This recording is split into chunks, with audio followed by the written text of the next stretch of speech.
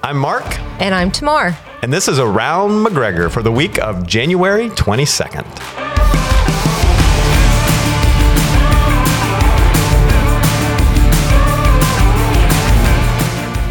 All right, Tamar, I got a little test for you here. It's just one question. Okay. Marketing experts say it takes seeing a message how many times before someone will take action?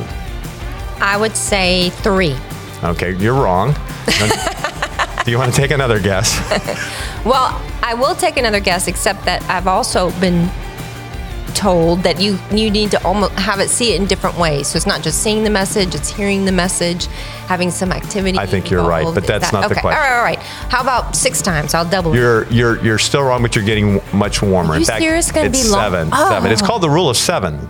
Like, interesting. And this Why? is the thing. Well, they say it takes a person seeing a message multiple times. 7 times is the magic number they've picked before someone will take action. Typically, they're talking about till someone will purchase something or sign up for something or whatever. But for us, with the Around McGregor podcast, we have the Around McGregor handout. Yes. We have the Around McGregor email. We have the Around McGregor portion on our website. And now we have the Around McGregor podcast. So we keep adding those layers to help people to...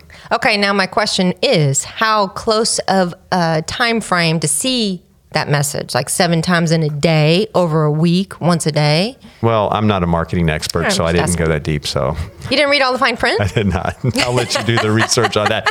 But here's what's happening around McGregor. Well, there's not a whole lot of new stuff. New things happening around McGregor, so hence the crickets. But kill the crickets. Kill the crickets.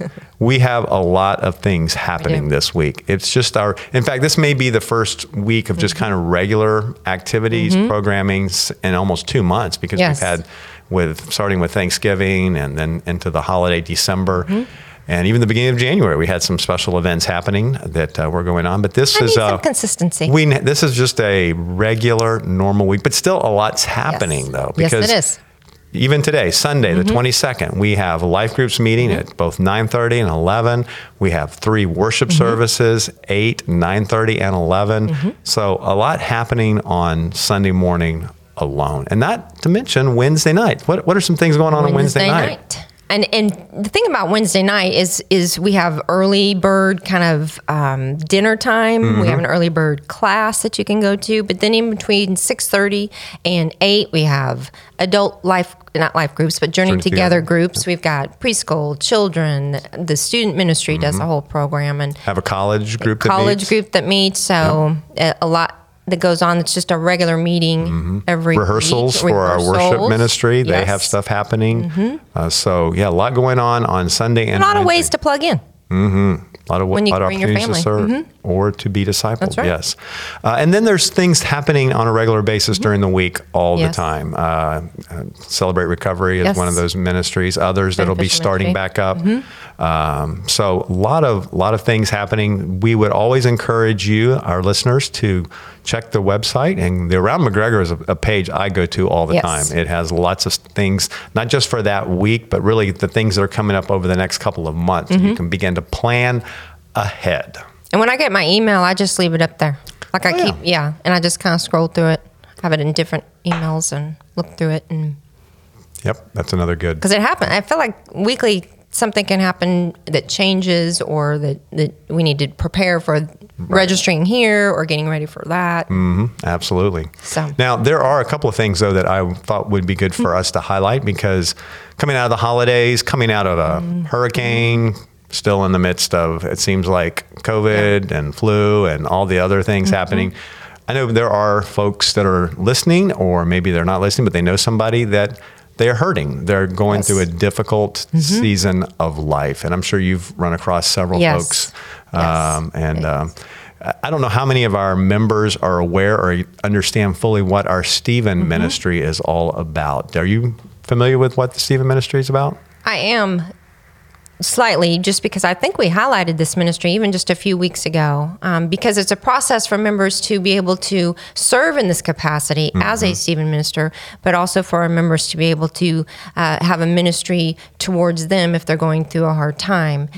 Someone that can listen, who can care, can encourage them, just to provide a support through a particular crisis. Absolutely. And it looks like, too, it's opportunity that you may build a friendship with that Stephen minister, or be involved in it because it's ministered to you as well. Yeah, I've heard some pretty neat stories, and I know several people that have been ministered to through a Stephen minister, and so it is a wonderful ministry. And I would encourage anybody that if you are hurting, struggling, going through just a difficult season of life for whatever reason, it doesn't matter, whatever reason.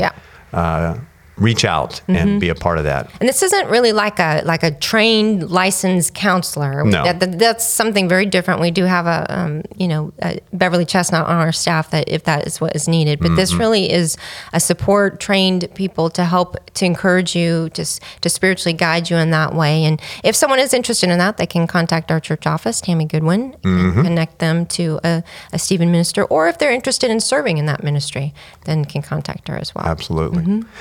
Another thing coming up, it's actually it's a little less than a month away, is our annual Alzheimer's, Dementia, and the Gospel Seminar. And we do this now, I think this will be...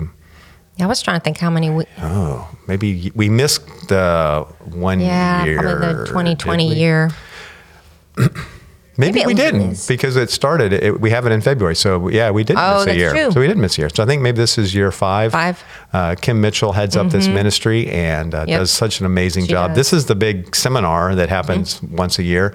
We bring in a special speaker.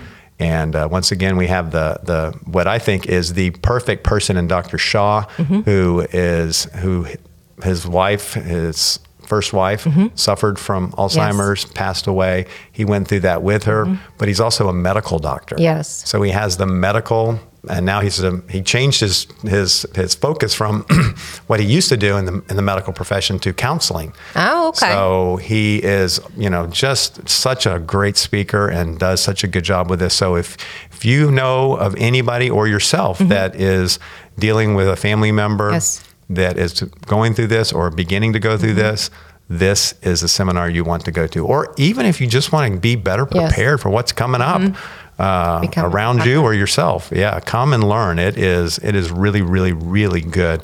And you can sign up on our website for that also. And Dr. Shaw has written resources as well, books. So if you can't be a part of that, you can get his resources, and they're very beneficial. And and this was a little personal note on that. Some of his resources actually are even, let's say you have a family with a family member, a child with autism. A lot of that disorder mimics a lot of the parts of Alzheimer's as well with the disorder. And my husband has found that his resources, Dr. Shaw, benefits families that are caring for both areas of Alzheimer's or autism. So I wanted to kind of throw that, because I would have never thought that. Yeah. But you're still trying to care for families who just can't always care for themselves quite the same way, and you're trying to best care for them and help them. And so I wanted to throw that out there, because don't tune that out right away. Just he provides a lot more. And really almost taking that further, any caregiver would benefit from being, even if the person they're caring for is not an Alzheimer's, dementia, or autism. Exactly. Any caregiver would benefit from, especially long term, much of what they talk about through this. Because there's such an emotional process. Sometimes you're drained. Sometimes it's just trying to be encouraged to move forward, take one day at a time. So. Yeah, I've been so thankful for this ministry. Yeah, me too. We are very blessed to have that. Well, I think that wraps up another Around McGregor for the week of January 22nd. And I hope they'll join us back here next week. Sounds good. Bye-bye. Bye.